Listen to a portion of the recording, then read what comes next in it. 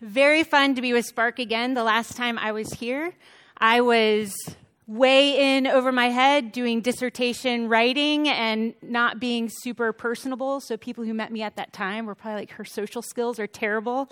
But it's really only because I was so buried in what I was doing and like determined to like etch out this dissertation. And lucky you, what I'm talking about tonight actually comes out of that dissertation. So there's actually something I was thinking today as I was on a run, kind of revisiting places that I used to run when I was here before, about how sweet the journey has been. To be able to come back to Spark and to see a lot of you and familiar faces and to go, this is like you hosted me and you were kind to me and friends for me when I was thinking through a lot of these things for the very first time. And so now I get to share them with you, and I'm pretty excited. And really excited that all of this falls into this greater series that you're doing, This Is Our Story.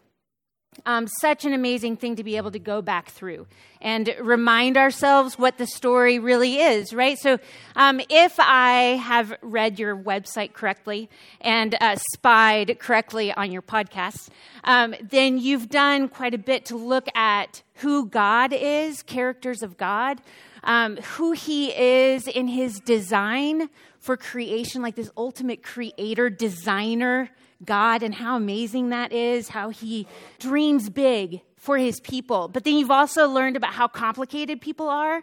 And so these really complex lives and how they're not really perfect. And so they create lots of conflict. And yet there is covenant and a promise of a king who is coming. Does that that sounds about right? Awesome. Good. Okay, so I would say, along with this idea of this bigger story of God, that another element that I would like to contribute into that conversation is the idea of place, of belonging, this human belonging in that and into place, which then also means community, place to like physical connection to the ground. And if you read any of the modern like psychology, sociology, philosophy, neuroscience even, people are talking about the significance of humans being connected to place, how we become fully human when we're connected to place. Now, this is kind of newer for our modern society, especially given the age of technology that we live in. This was not new for ancient people, and there's still like 2/3 of the world. This is not new information for them. It's kind of new information for us. And so we have to think through this idea of place. And I think that God has very specific ideas of what it means to be fully human, a flourishing human, as you are connected to place. So we are going to look at this concept of place and have a conversation with Deuteronomy. Now, if you've known me for more than 5 minutes, typically, I think everything goes back to Deuteronomy. So I think, whether you're an Old Testament scholar, New Testament scholar, any kind of church person, you may be unchurched, but everything goes back to Deuteronomy. I can always find a reference to Deuteronomy. It's built in. It needs to be grounded in the book of Deuteronomy. So we're having a conversation tonight with the book of Deuteronomy. I'll be the ventriloquist speaking on behalf of this book, which I would say when I was writing my dissertation and people in the cafe would say, hey, what are you working on? And I'd say, the book of Deuteronomy. It's like a conversation stopper. No one knows where to go with that, which sometimes is very helpful to know that if you need to stop conversation with anyone. Just throw out the word Deuteronomy. They don't know what to do. But I think Deuteronomy is a fascinating book, and there's so much to learn from this book. So this book is totally different than other books in the Pentateuch. So if we think of the first 5 books of the Bible, Deuteronomy is really different. It's actually different than the books that come after it too. The context of it, the narrative that Deuteronomy tells about itself is the Israelites are standing outside the boundaries of the land, looking into the land where they are going to go. So they've been wandering in the wilderness, and now they're getting ready to go into the place that God has promised that he would give them. Now, this book, in trying to then describe place, right, which is why it's such a good conversation partner for us tonight. As it's trying to describe place, it's casting vision for how good it really could be. So if you're an Israelite and you need to be able to look backwards to something, or you're wanting to touch on significant narratives from within your community that talks about the ideal flourishing of personhood, the ideal flourishing of land, the ideal version of God being with his people. Like, does anything come to mind when you're like, let's look back, let's see, is there an example within our self-telling narratives that tells us what perfect shalom is? Anyone? Nice. Garden, Eden, right? It's in the narratives the Israelites had of themselves. It is garden that shows us the perfect design of God. And so Deuteronomy borrows tons of creation language and starts casting a vision saying, okay, fellow Israelites, we're getting ready to go into this place. Let's see if we can't just make Eden happen again. Not that the land itself is Eden. It's not making that claim. It's just saying, we have a version of ideal. Let's see, what is it that we need to do? Like, what's the practical actions that we should do in order to bring about God's version of good? That's a good question, right? It's good questions for us to be thinking about. So as I go on and talk about Deuteronomy, I'm actually going to toss out there for you 5 different things that I think they're all interconnected. They are quite dominant within the book of Deuteronomy. Whether you remember all 5 or not so much of a big deal. But I would say, try to at least grab hold of a few of them that hit you intimately. Some of them will mean they'll resonate more with you than others. Try to hold on to those and already start thinking about how can we take it from Deuteronomy into our modern day, right? And so that's what I'm hoping our conversation later becomes. After dinner, during dinner, after dinner, into the wee hours of the morning. I mean, maybe not that long. I could, but So start thinking about what that means for you. What are ideas? How can we as a community start embracing some of these ideas and not leaving them with the Israelites, but pulling them into our modern day? Okay, so the book of Deuteronomy, first off, it is casting vision. So it is telling the people, here we go, we're going into the land. You kind of have to set up this idea of all the potential that it has, that it can be.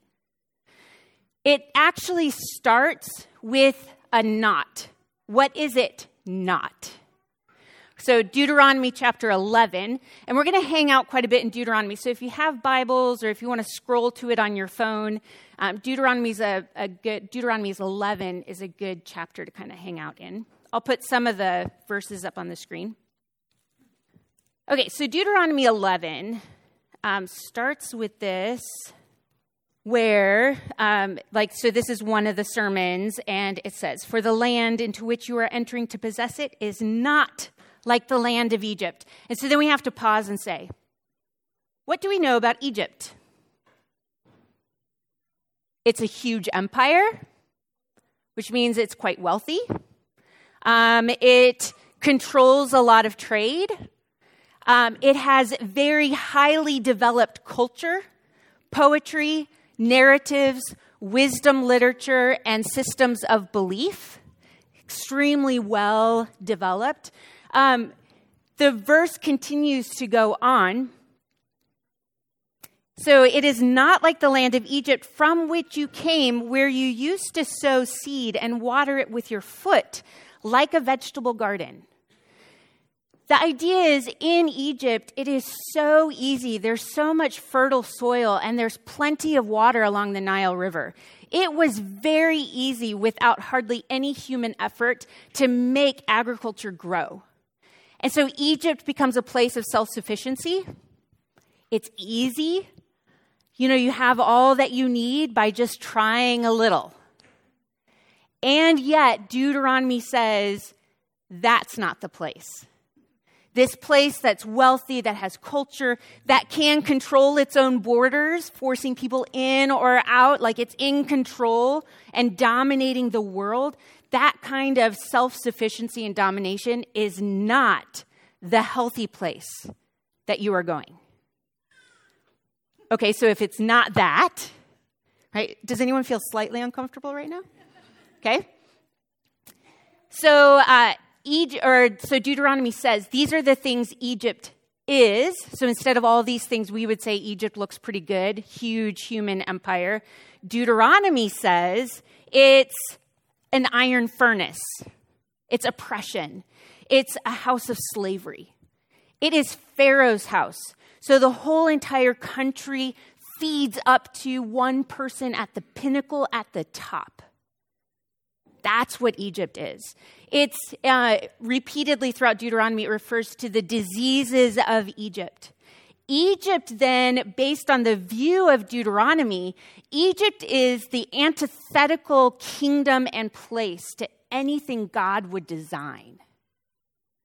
Okay, so don't create Egypt. Don't replicate Egypt when you go into this place. Great. What are we supposed to do? So if we're casting vision, where should we go with that? Okay, so Deuteronomy 11, if we continue on, then says, this is the place that you're going into. So starting in verse 11, it says, but the land into which you are about to cross to possess it, a land of hills and valleys, drinks water from the rain of heaven, right? So it's a heaven-fed land. It's a land for which the Lord your God cares. The eyes of the Lord your God are always on it from the beginning even to the end of the year. So it's a land God pays attention to. His eyes are on that particular place. And then if we drop down, it talks about in verse 15. So he gives the early rains, the latter rains. He gives the grass in your fields for your cattle. You will eat and be satisfied. So it's a land that is God's. God is paying attention to it. God is the one who waters it, and he gives not only everything you need for the human food, but he's also giving grass for your cattle. Like his scope of vision of what this place is bigger than just the humanity getting ready to go into it. Right? So which means the land you're going into is not the self-sufficient land. It's the land that depends on God. And so go into the land and depend on God in the same way. Deuteronomy has another view of the land, kind of big picture, casting vision.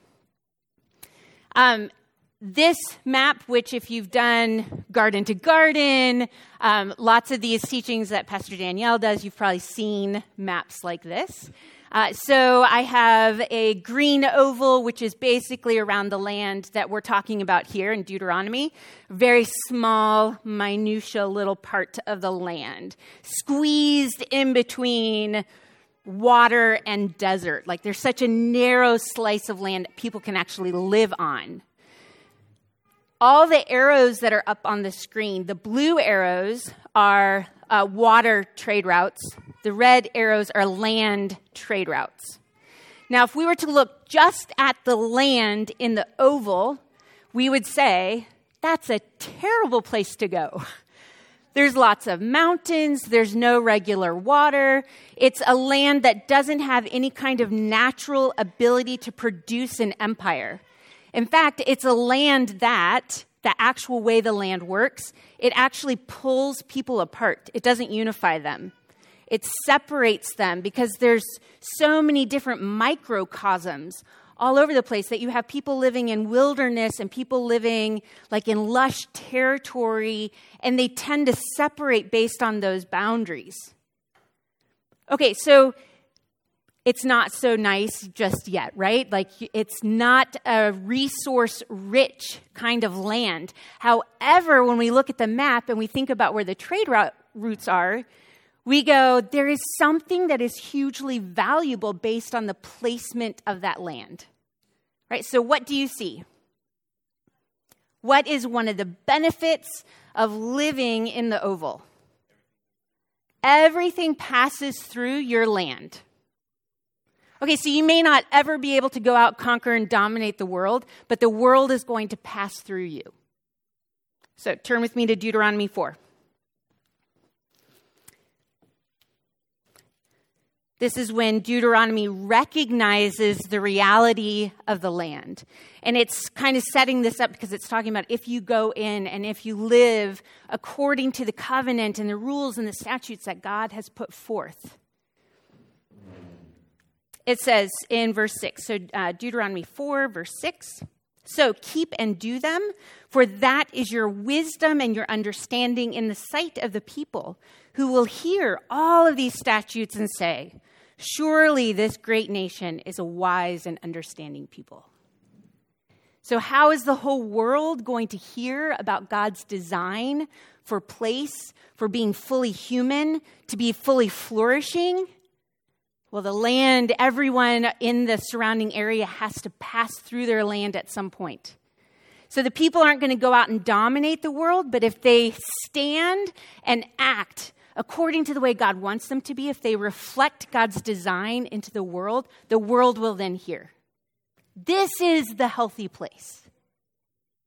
Okay, so let's be a little bit more practical because that's really nice and all, like nice casting vision. But what actions, what do we actually need to do to make this Eden-like land come to being? Okay, so casting visions, how do we become this good place, this like Edenic type place? So here are my 5. This is how I've kind of simplified it down to 5. First of all, Deuteronomy chapter 12. There is one place. So in all of the land, in all your different ecosystems, no matter how far you have to go, there is one central place where God is going to reside in the middle of his people, which means that everyone, no matter where you live, no matter how diverse your culture is, everyone comes together to one place and they get their identity, their national narrative from one God. So he has to be at the center of all things. Now, forgive, this is like my super basic graphic. The star would be like the tabernacle or the temple, right? This is the place that is representing for us God's residence among his people. All the circles, let's just say they're all cities. Okay, so we have cities that are quite large, cities that are really small, cities that are close to tabernacle or temple, and some that are very far away. Which means you're going to have people who are shepherds, people who are farmers. You're going to have men, you're going to have women. You're going to have people on the upper end of the economy and the people who are barely surviving. You're going to have diversity among the people, but they all come to the middle to take from the middle, to take from God what his design for a healthy place really is. And then you take that vision back out into your community and you live it out in the proper way. It's going to look different for people who are shepherds and look different than people who are farmers. But it's all basically the same identity, the same national story. Okay, so how do you make a healthy place? You put God in the center. Deuteronomy 11. We could go back to Deuteronomy. It's also in Deuteronomy 6, but we'll hang out in 11 since that's where I took you earlier. So what else are you going to do? Well, you're going to take these words of God and you're going to mark liminal places. So liminal places would be, they tend to be, we call them almost non-places. They're the in-between zones, right? It's like the door frame. Is the door frame around that door in the hallway or in the sanctuary? Well, it's kind of it's kind of both and neither. It's like a weird transitional spot. Okay, so again, Deuteronomy, super wonderful because it recognizes several significant liminal places within the lives of people and says, mark those liminal places with God's vision for how to flourish well as a human. So in Deuteronomy 11, so it says in verse 18, "You shall therefore impress these words of mine on your heart and on your soul," so in the innermost portion of your being. "And you shall bind them as a sign on your hand, and they shall be as frontals on your forehead," right? The edge, the liminal space of your body as your body then interacts with the world. Keep God's words on this, like making the determination of how you go from your innermost being to your interactions outward. "So teach them to your sons, talking of them when you sit in your house, when you walk along the road, when you lie down, when you rise up." In other words, the beginnings and ends of the day. Blur those with the continual thinking of God's design for being fully human. "Write them on the doorpost of your house."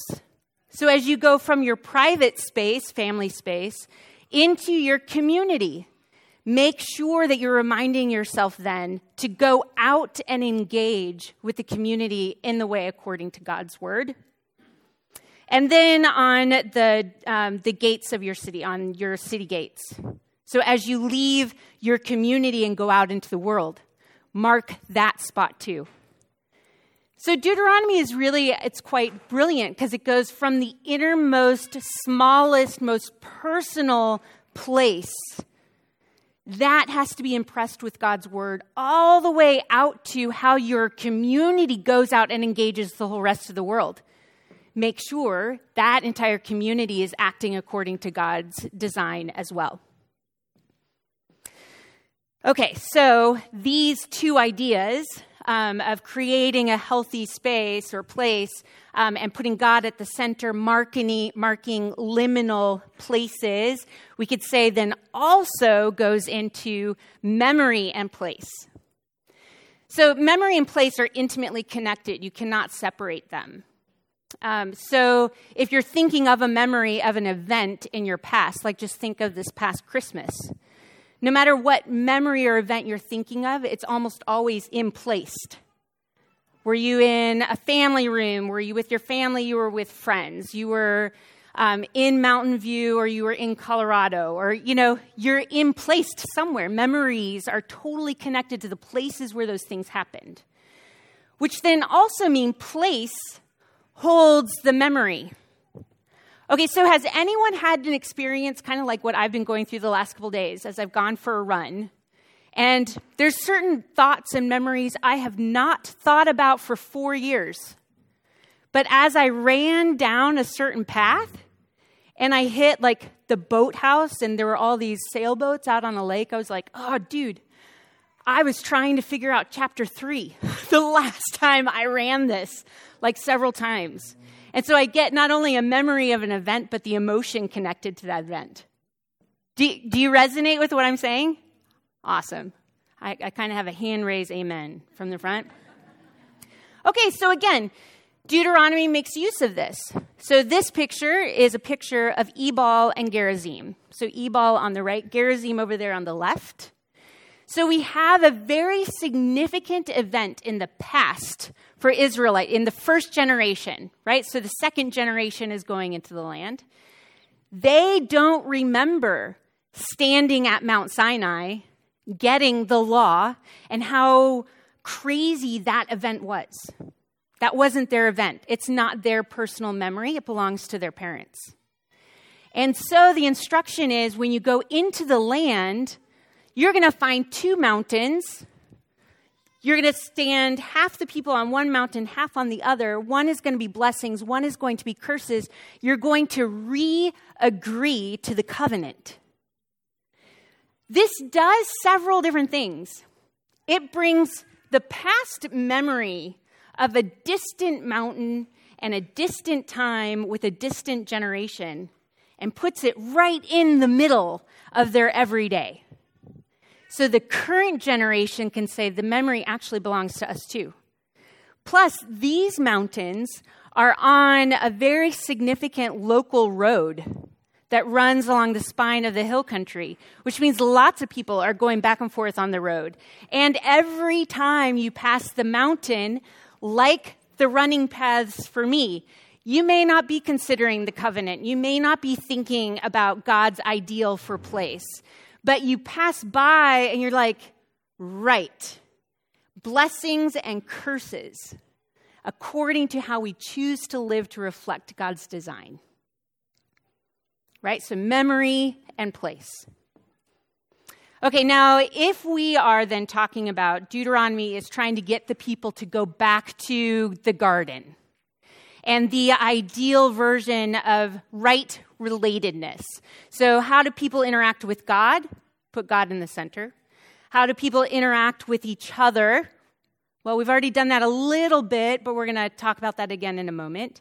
But then how are people going to interact with land, creation, which is not forgotten in Deuteronomy? So there's verses that are scattered all throughout the book that say things like, when you go and are at war with another city, do not destroy the trees, because you're not at war with the trees. You're at war with the people. It's so interesting. Ancient Near Eastern kings used to, if they were laying siege to a city, they would destroy, like not just burn, not just raid the crops, destroy everything and till salt into the soil to make it impossible to use.